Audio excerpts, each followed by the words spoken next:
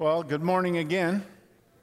And if you have your Bible or your device, the words will be on the screen. But we're looking at John's Gospel, chapter 3, verses 1 to 8. And so I'll give you a second. The young lady on that video right there, she gave us her name is Chelsea Knott.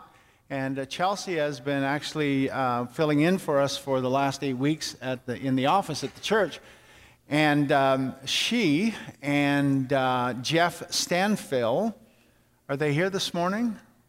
No, I don't see them today. They were at a wedding last night, but they themselves are getting married next Saturday. And so we congratulate them. And yes, and I don't know if you knew this, but Jessica Orsino, who actually works in our office full time, has been actually for the last 6 weeks helping Pastor Sherry with kids camp, and she and Justin were married yesterday, and so we were kind of all at that. So we congratulate them. It's a wonderful thing when marriage takes place, and pray for the parents because they have to pay for it. But anyway, let's stand together, and this is a text that we are many of us are familiar with. I shouldn't say everybody is, but many are. And we're going to focus our attention today on verse 8 because we're talking about suggestions for a successful summer. I'll read the yellow, you'll read the white. This is what it says. Now, there was a man of the Pharisees named Nicodemus, a ruler of the Jews. And this man came to Jesus by night and said to him, "Rabbi, we know that you are a teacher come from God, for no one can do these signs that you do unless God is with him." Jesus answered him, "Truly, truly, I say to you, unless one is born again, he cannot see the kingdom of God." Nicodemus said to him, "How can a man be born when he is old? Can he enter a second time into his mother's womb and be born?" And Jesus answered, "Truly, truly, I say to you, unless one is born of water and the Spirit, he cannot enter the kingdom of God. That which is born of flesh is flesh, and that which is born of spirit is spirit. Do not marvel that I said to you, you must be born again." The wind blows where it wishes, and you hear its sound, but you do not know where it comes from or where it goes. So it is with everyone who is born of the Spirit. Very well. Let's pray together. Father, we thank you again for just the sense, the quiet, gentle, calming sense of your presence in our midst today. And it's so good to just be together on Sunday morning. And we thank you for your faithfulness, your love that you have demonstrated so graciously, so extravagant in, through, and as Jesus Christ. And for the work and ministry of the Holy Spirit that takes what you did in Jesus and makes it applicable and available in our lives. And so we ask today, as we look to your word again on these suggestions for a successful summer, that you would give us a voice to speak, ears to hear, minds to comprehend, and hearts to understand, but particularly as we go out from this place this afternoon and Monday, Tuesday, Wednesday, Thursday, Friday, Saturday, that we would live out the truth of what it means to be Christ followers. And we ask these mercies now in Christ's name and for his name's sake. Amen. Why don't you be seated? People approach spirituality or the spiritual life in different ways. Some of us approach the spiritual life like we're in a motorboat, a powerboat.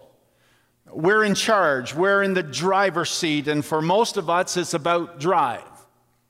Others of us approach spiritual life like we're in a canoe. Amen, somebody said. We work hard to please God and to find his approval and favor. And in a canoe, it's all about you. It's all about us. And the more effort we make, the faster and the further we'll go. And still others of us do the exact opposite. We approach spiritual life like we're on a raft. And we are all about grace. We are about being passive, and there's There's nothing for us to do, absolutely nothing for us to do but just float. And then there are those of us that approach the spiritual life like we're in a sailboat. And we can't move if there isn't any wind. We cannot create the wind. And better still, we cannot control the wind. And so spiritual life in a sailboat context is about cooperation. And Jesus said that the wind blows wherever it wishes. And he's talking about the wind of the Spirit, the Holy Spirit. And you have heard its sound, but you do not know where it comes from or where it goes. So it is with everyone who is born of the Spirit. Now, staying with our boating metaphor for a few minutes, Jesus says that our spiritual life is more like sailing than any other form of boating. There is a role for us to play. There's a role for you to play in conjunction with the Holy Spirit. There's a role for me to play in cooperation with the work and ministry of the Holy Spirit. And so our first suggestion this morning for a successful summer is that we have to learn to listen to the sound of the wind. In other words, we have to learn to listen to the voice of the Spirit.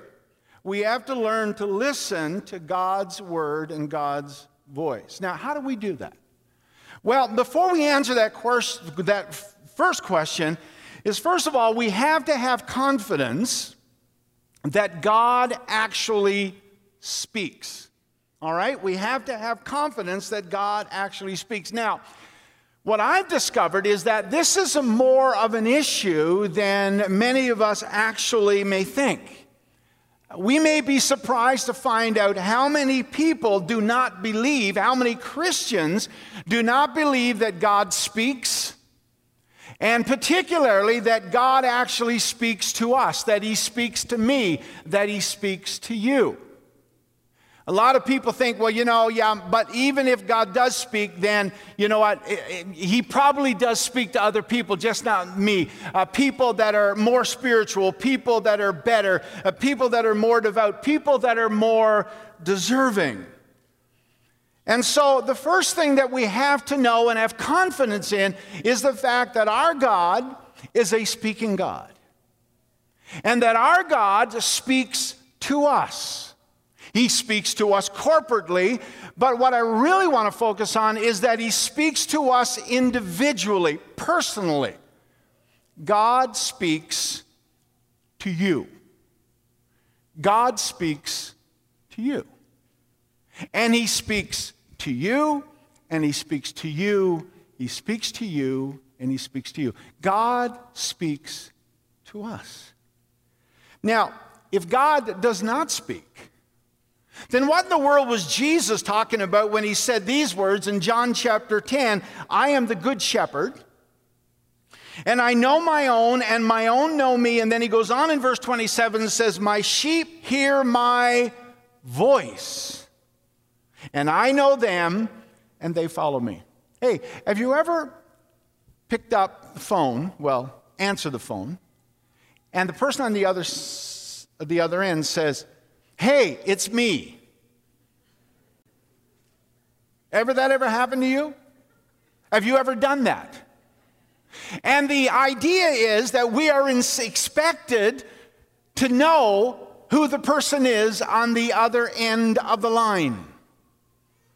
And I think that most people have already heard the voice of God, and they just don't recognize it. I believe that matter of fact, I'll say this, and this is a bold statement. I believe that everybody in this room, everybody that's watching online, everybody has heard God speak. Everybody. The problem is we just don't recognize His voice. And part of that is because we are a little bit like Elijah in 1 Kings chapter 19. We're looking for something spectacular. And more often than not, God speaking to us is rather simplistic. It's rather simple. You know the story. Well, some of us know the story. For those of you who don't, God tells Elijah to go out on this mountain because he's going to talk to him. And Elijah goes out on this mountain, and there's this incredible wind that blows, and then there's this earthquake that shakes the earth, and there's this big fire and the sound of fire and all of that kind of stuff. And the Bible says that God is not in any of those things. And then the Bible says that God speaks in a whisper. And one of the reasons that we don't recognize the voice of God is because we're looking for something too spectacular.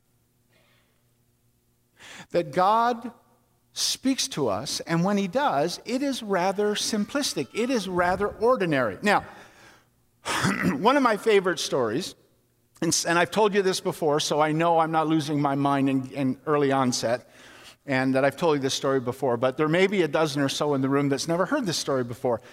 Remember the movie, the Walt Disney movie called The King of Egypt? Right? Remember that movie?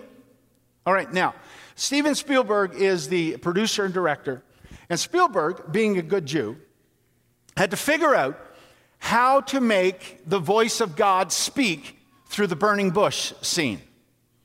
And so they did a whole bunch of auditions. They actually had, who's the guy in the Ten Commandments? What's that guy? A big actor. So they even had Charlton Heston come in and actually do a screen test, and they decided not to do that, and they used some other voices, and that didn't work. So what Spielberg decided to do is this. So Val Kilmer, whatever his name is, he's the guy who is the voice of Moses in this animated film. And what Spielberg decided to do is he decided that he was going to take the voice of Kilmer, who is the voice of Moses, and it was going to be Kilmer's voice that came out of the burning bush. And so they asked Spielberg, and they said, well, why did you use Kilmer's voice, Moses' voice, for the voice of God? And he said this, only a good Jew would get this. He said this, because when we hear the voice of God, we usually hear it in the sound of our own voice.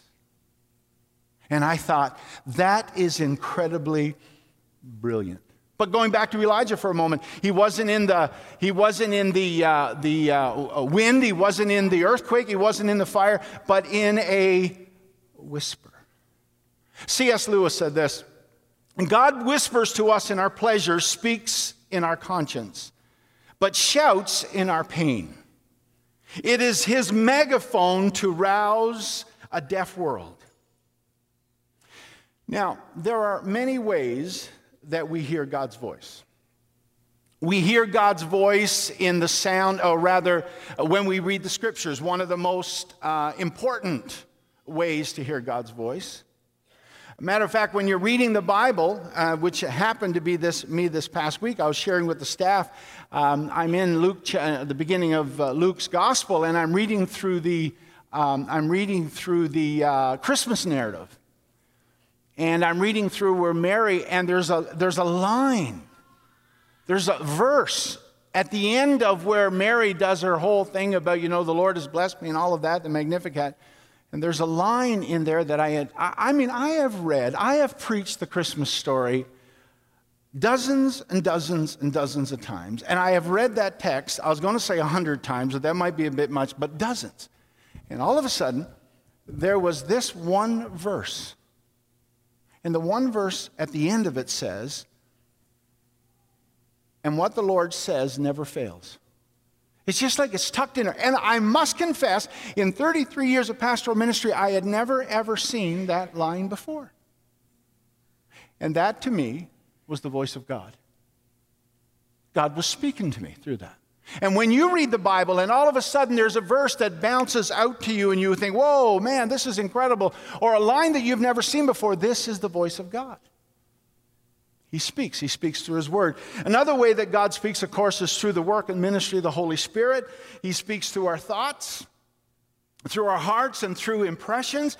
But there are other ways, what I call sort of other sources that we hear God's voice. We hear God's voice through other people.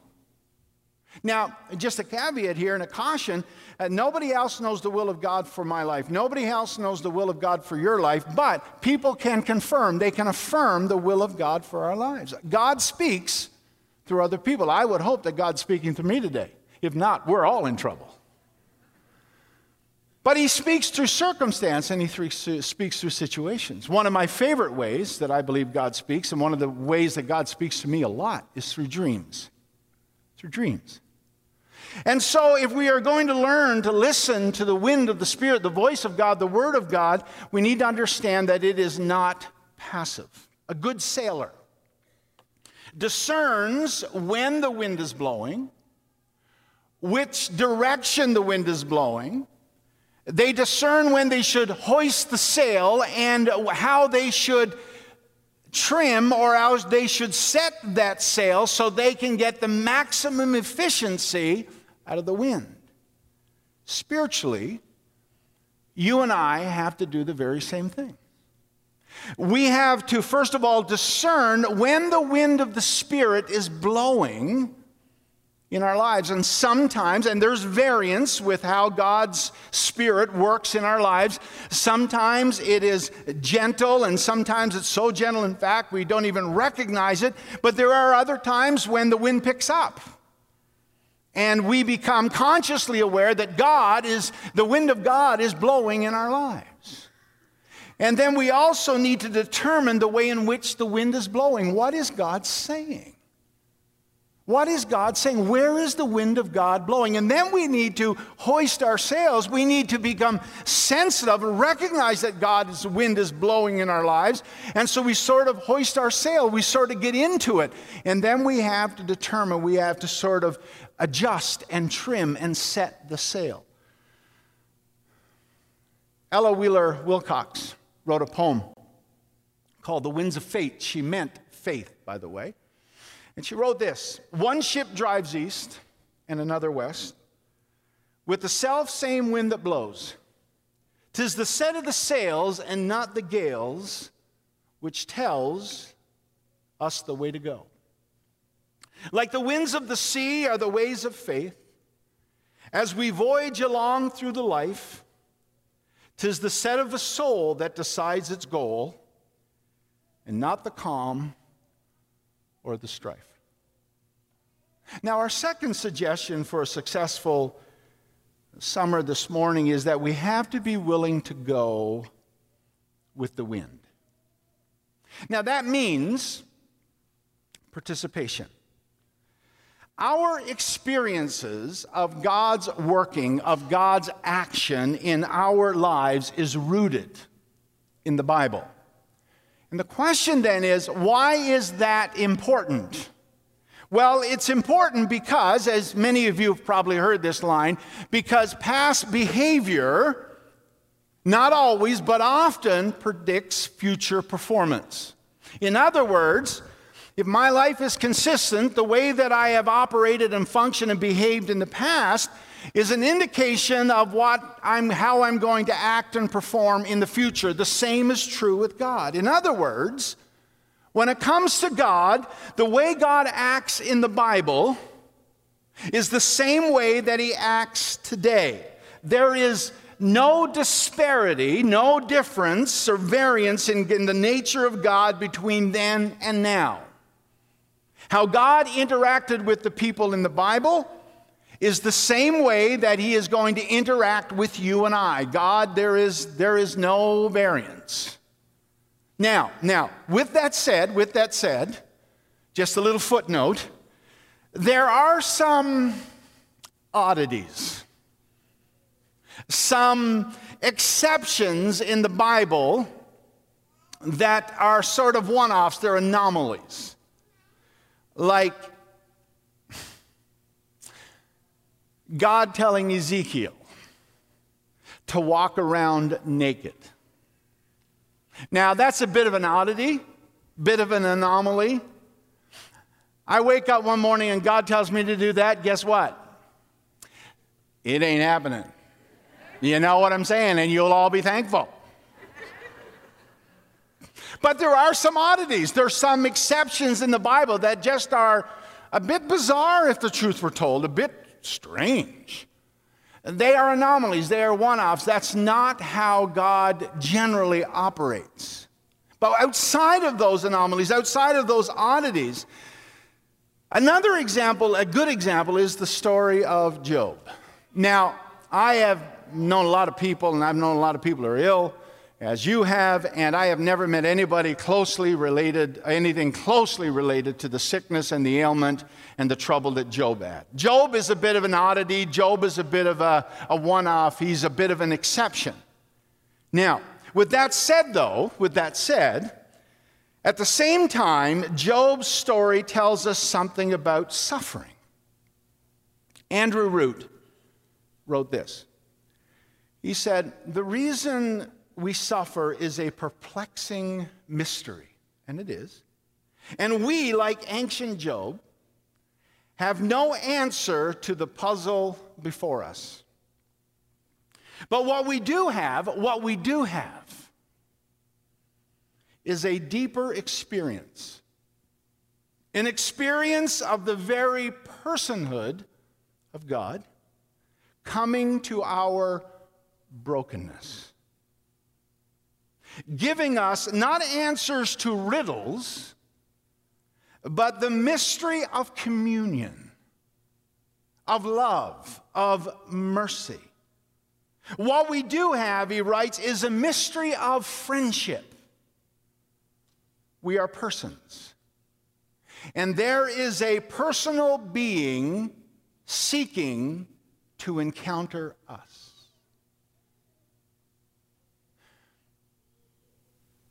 Let that seep in for a moment. There is a personal God who is seeking to encounter us, who is seeking to encounter you, who's seeking to encounter you and you. Now, what does he mean by the very personhood of God coming to our brokenness? We experience the very personhood of God whenever we encounter God, whether it's in brokenness or any other time. The very personhood of God is God acting in conjunction with us.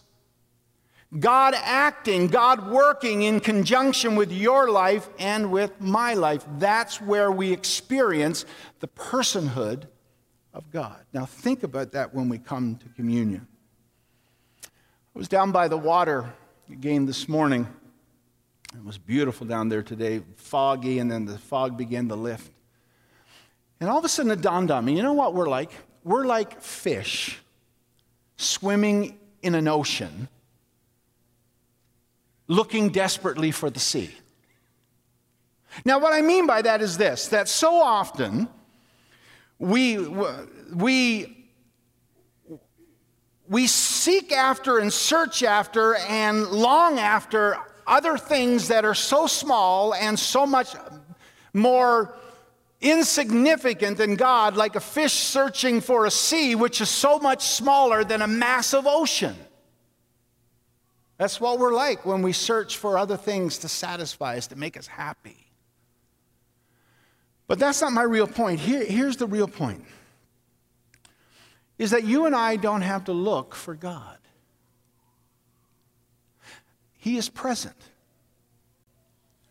And that's called the personhood of God.